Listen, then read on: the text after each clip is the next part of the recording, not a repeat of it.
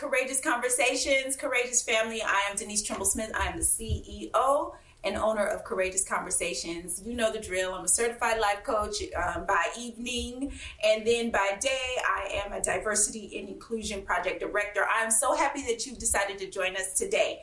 We know that this is our brown sugar and spice episodes, which means we need to be protective of little ears, especially this particular episode. Whatever protective of the little folks in your homes and in your environment means to you, make sure you take care of that. This is definitely a mature audience conversation.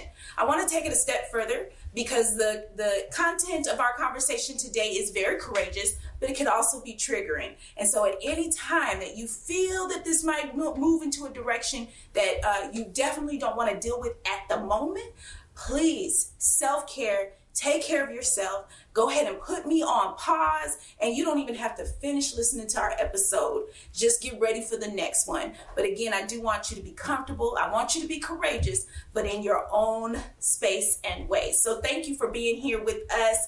Courageous family, are you ready to talk sex and spirituality? I know I am. I am here with my friend, my sister, Ashley Taylor. And I want you to just tell us a little bit about yourself. Tell us what you do. Tell us about your amazing business and all the things. Ashley. Well, first off, congratulations on this, and thank you so much for having me. Thank you. Listeners of this wonderful podcast, my name is Ashley Marie Taylor. I am a Phoenix, Arizona native, born and raised. Basically, my business is Favor and Grace Under Fire. We are a therapy consulting firm helping folks move through life transitions when they are under fire with favor and grace. So go check us out at www.favorandgrace.com. And basically, I'm a marriage and family therapist. I've been in this game for about 11 years. That is so crazy. Mm-hmm. And there are 7 wonderful therapists at my practice, and we are just all doing different things. Some of us are doing consulting, speaking, a little bit of acting out there. But yeah, so I'm just super happy to be here. Thank you so much, Denise. Absolutely. So let's get right into it. We know that those of you who follow me, you know I am a very out Christian, right? But at the same time, I have respect and deference for all of the different faith-based organizations, religions, worship practices. I would not be who I am as far as diversity and inclusion if I didn't embrace those things. But I do know that speaking from a lens of Christianity comes also with privilege. There's a lot of things that comes with being a Christian and having that privilege. But there's also some things that I think we can say across multiple spectrums of spirituality can be difficult conversations to have, and that's sex. In your experience, has that been a topic that's uncomfortable for either your clients, yourself, or just in your narrative in general? Is sex something that's still kind of taboo and people don't want to talk about?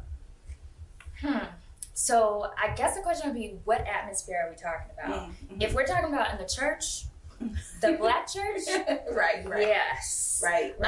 In therapy, no. People, once you build that rapport, which happens in 2 to 4 sessions, people kind of come out with it. Okay. And honestly, sometimes it slaps me in the face. Really? Because we talking about what they did this weekend, and boom, here comes, a certain issue. So I'm like, oh, okay, we there. We're talking. We there. Okay, let me get ready. Yeah, get ready, right.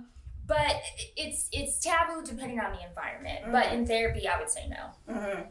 And this is where I think the family dynamic plays a part. You mentioned the Black church, and that's from my, that's my identity. That's, part of who I am, growing up in the Black church. I can tell you, I remember even a time where if a young woman got pregnant and out of wedlock, talk about wedlock, who even invented that word? But when a woman got pregnant out of wedlock, they would bring her to the front of the church, and the church would literally vote as to whether or not she can stay in the choir, all of those different things. I never saw the man, right? And unless that young lady's name was Mary, I don't understand how that happened. How do you see that some of those traditions, our family cultures and all of that, how does that play a part in how we perceive, understand, and even talk about sex? Well, first of all, I mean, you hit on some really good points. I have never been witness to that, but I do know that it still happens in many churches across the country. And I do know that some of the churches that I've attended, that was I'm going to call it the old school practice. And I feel like churches in general, well, I guess I should talk about Black churches, there's sexism in the church. You know, so yeah, the man, let's talk about it, could have been the pastor. Ooh. And he's bringing her to the front. How dare you. You know, and repenting for her, and then the church is putting judgment on her, which for me, you know, when I tell people, especially believers and non-believers, because right now my demographic is African American women, usually between the ages of 25 and 40, and they're struggling with this, you know, because the church kind of suppresses women, or has suppressed women. Now it's a bit different. Women can be pastors, women can be in clergy, but before they couldn't. And even still today, it's still focused on what the woman is doing and what she's dressing. I just saw a Facebook post. This girl could blow, Denise, and an African American male sent the post out on Facebook and talked about how she shouldn't be wearing what she's wearing when she was wearing something similar to you. And all the women on the post were like, she's snatched. What is your problem? Maybe your problem is your internal sin, that you can't keep it together. Because we don't talk about sex in the church. We don't talk about people have these feelings, these emotions. We know we have them. It's completely natural, but we want to shun them and push them down, and then we wonder why pastors are cheating, sleeping, and creeping. Let's be real. Creeping. Let's be real. Let's be real. But then getting up and talking about, you know, no sex before marriage. You know, so there is definitely this hypocrisy within the church, and I even think mainstream media. You know, a Black woman could be popping it, you know, and she's making great money, but then you get a male with his shirt off and he's all glossy, and it's fine. You know, so just in mainstream culture, you know, there's still sexism that's coming out of this. It's still a mess. But for what you're saying, bringing a woman up there and shaming her, like I tell a lot of my clients, people are having trouble separating and understanding that there's a difference between religion and a relationship with God. That part, okay. You know what I mean? Religion says you can't do this, you can't do that, you can't be this, right? And I think it makes it easier for people because people have difficulty believing what they can't see.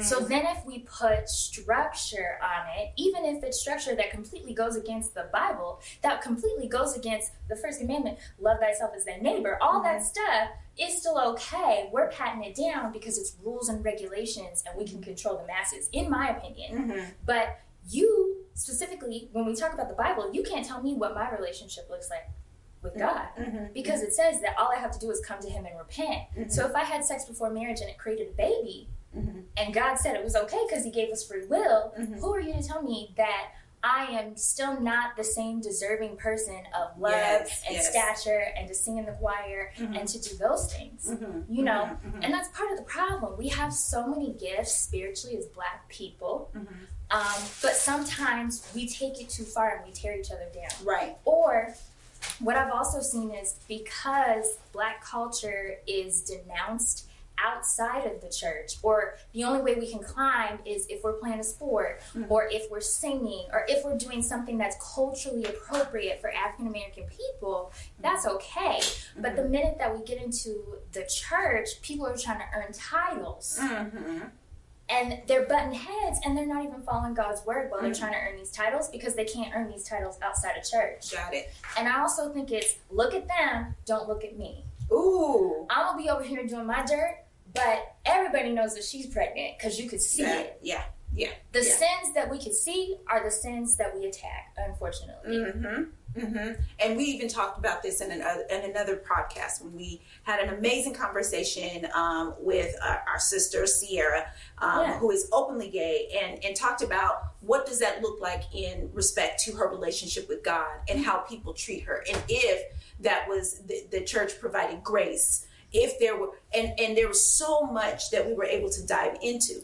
But I think that that's one of the things that we can target is our siblings from the LGBTQ community, because we can say that person looks or acts or behaves or dresses as if they are gay. So we are able to pinpoint and point those folks out, call them out, instead of calling them in and saying, how can we support support who you are because we know whose you are. Right. But instead, we want to point them out and we want to ostracize and we want to make it seem that their sin is so much, different and in this hierarchy and this levels of acceptance and grace and favor, is really kind of divvied out like school lunch. You know what I mean? Like, the haves can have this, but if you in the free lunch line, you're going to be treated this certain way. Yeah. And I find it very interesting, like you said, that some of our leaders can be so very hypocritical. And what that does is it deters other people who are seeking relationships with God. They're going to use that as an opportunity to say, see, look, y'all are hypocrites in the church. You are, a bunch of judgmental people instead of being embracing and loving and teaching and all of those wonderful things. And so we miss out on folks having a good and strong relationship with God because of our actions in the church. Yeah. So that brings me to another question. We will often use scripture to either uplift or tear people down and beat them up with it. We just bring in the Bible and just beating them, right? Yeah. We use scripture. We talk about things like the bed of a husband and wife is undefiled. So that means that, whenever the husband wants it, he should be able to get it, right? And we as women are supposed to step aside and just accept it, because then they'll throw that other scripture that, your body is not your own, and your body belongs to your husband or so on and so forth. I just wonder, how much do you see, even in your own narrative, where folks are using the Bible against rather than using the Bible to embrace? Come on with it.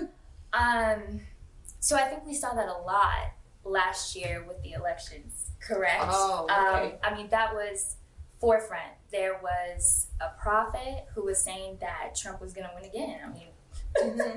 She was using scripture. She was prophesizing that he was going to win again, and he didn't. So, right now, unfortunately, social media has created a platform for people to say their opinions, and culture is making effect. Let me put it there.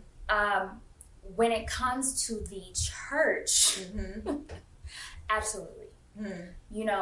Old school church, in my experience, and all of this is from my experience and, the clients that I meet with, the way that old school church talks about these situations, in my opinion, it makes people small. And once again, it's doing the opposite of what the word says. Right. What people are missing is that the Bible is supposed to be a living word, which means when you read it, before you read, you ask God, what do you want me to get from this? Not, what do you want me to do with this to shame, blame, and cast down somebody else?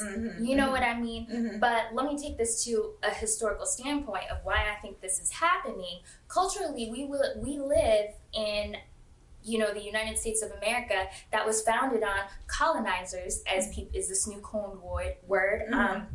What I call them is modern day pilgrims. You know what I mean? So what that means to me is you take something that was never yours and make it yours. And I feel like that's what people are doing with the Bible. They're forgetting the step that it's a living word, and you're supposed to ask God what he's going to tell you about it, not what he's going to tell you about your neighbor, that your neighbor should change. And that's the main problem. And so when we talk about being inclusive, as a Christian, our number one job is to bring people to God, not shun them away from God. That part. We are supposed to, when you are saved, God comes into your heart. And so for me, when I wake up in the morning, especially when I used to work in the rehab, Lord Jesus, when I was in the parking lot, I'd say, God, take away me and give me you, because these people are going to get on my last fleshly nerve. That part. You said fleshly nerves. Fleshly nerve. But these are your people. So tell me what to say, because what I'm going to say is I'm going to tell them off first. You know what I mean? I'm going to hurt them with my words, because God gave me the gift of gab. God gave me the gift of words. I can inspire someone just as quick as I can tear somebody down if they ask.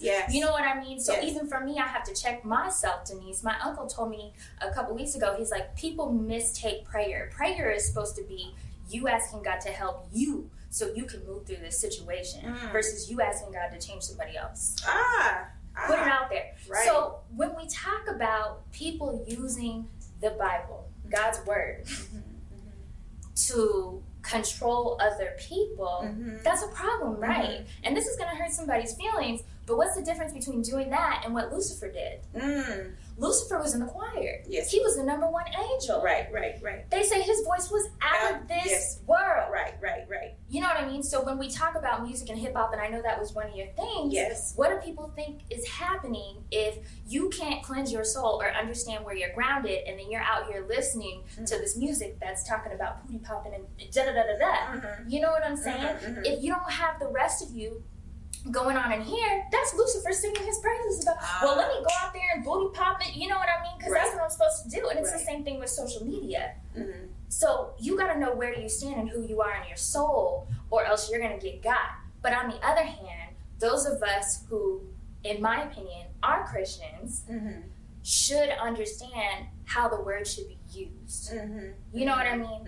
I can take a gun to protect myself, and I can take a gun to kill somebody. That part. Which one are you going to choose? The Bible is a weapon. It is the armor of God. Right. So you can take the Bible and you could really kill somebody's soul, or you can take the Bible and lead somebody to the promise, purpose, and provision that God had for them. Right. But once again, I don't think people understand the power of the word, right? A lot of times, old school, we were reciting verses, and we didn't even understand what they were. No.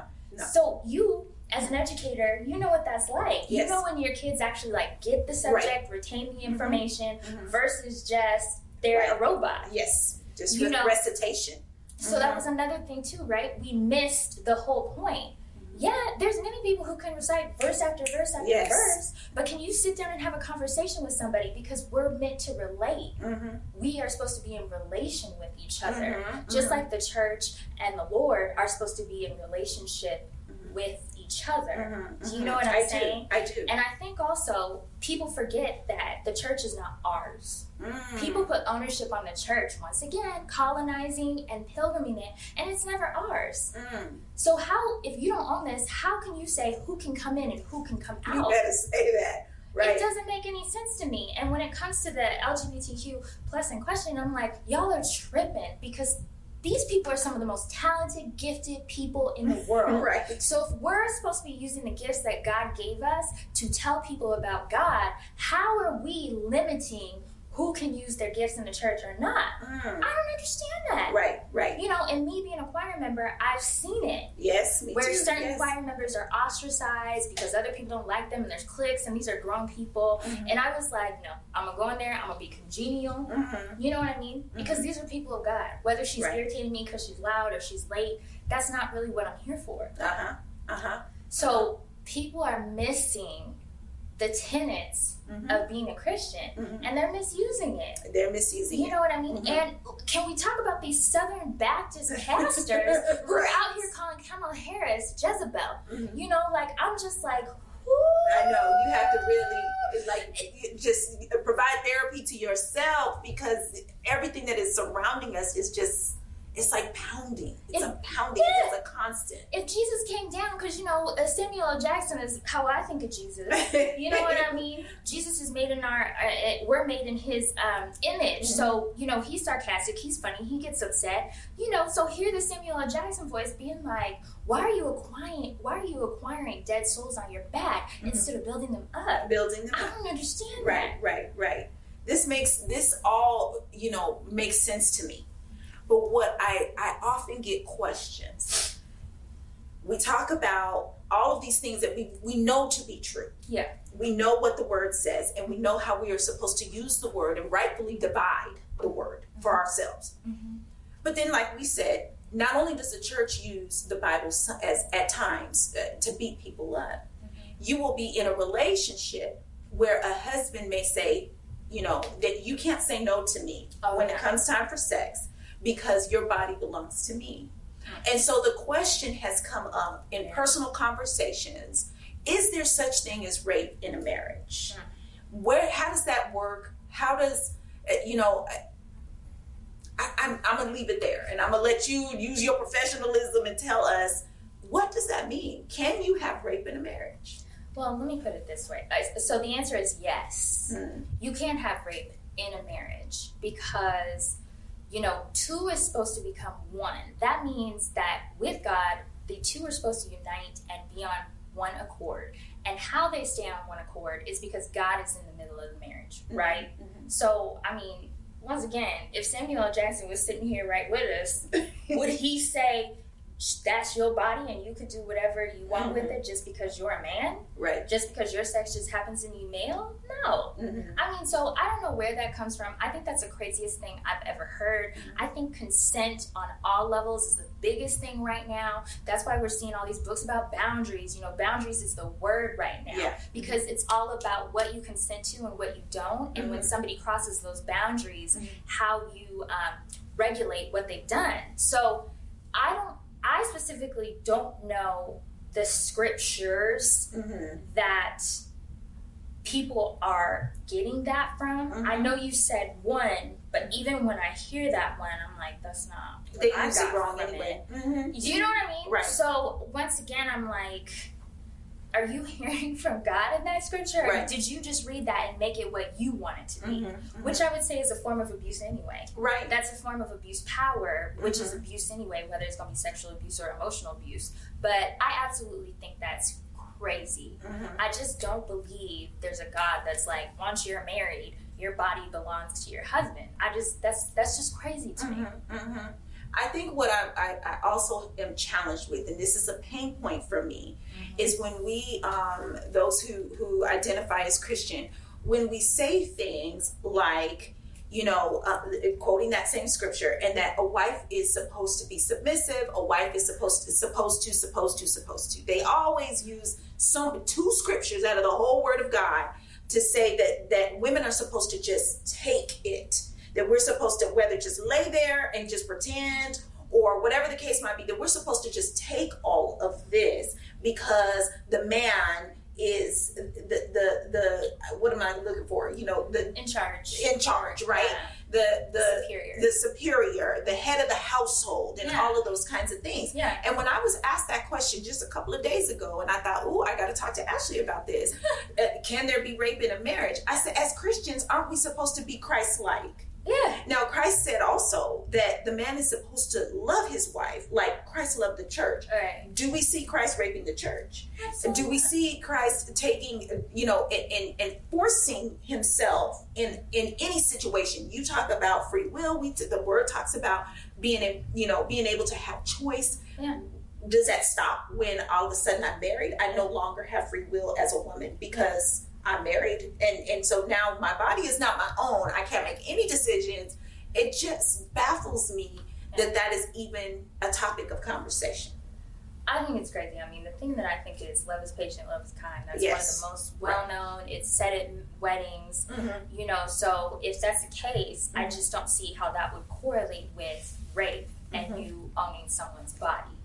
You know, it just doesn't make sense to me. And so when I'm talking to people, I always say stuff like that. Like, does this make sense to you? To you, right. You know what I'm saying? Because it really doesn't. And so once again, it's people using the word to control. Right. You know, and let me just pose this. So if it's really the case that scripture, the way that society is reading it, that the man has full authority over the woman's body, which would include her mind. And why is it that we as women are in the place that we're in because of the choice that Eve made and Adam went along with it? So how is it that if men are supposed to be in control of the woman, that Eve went off with the serpent and ate the apple?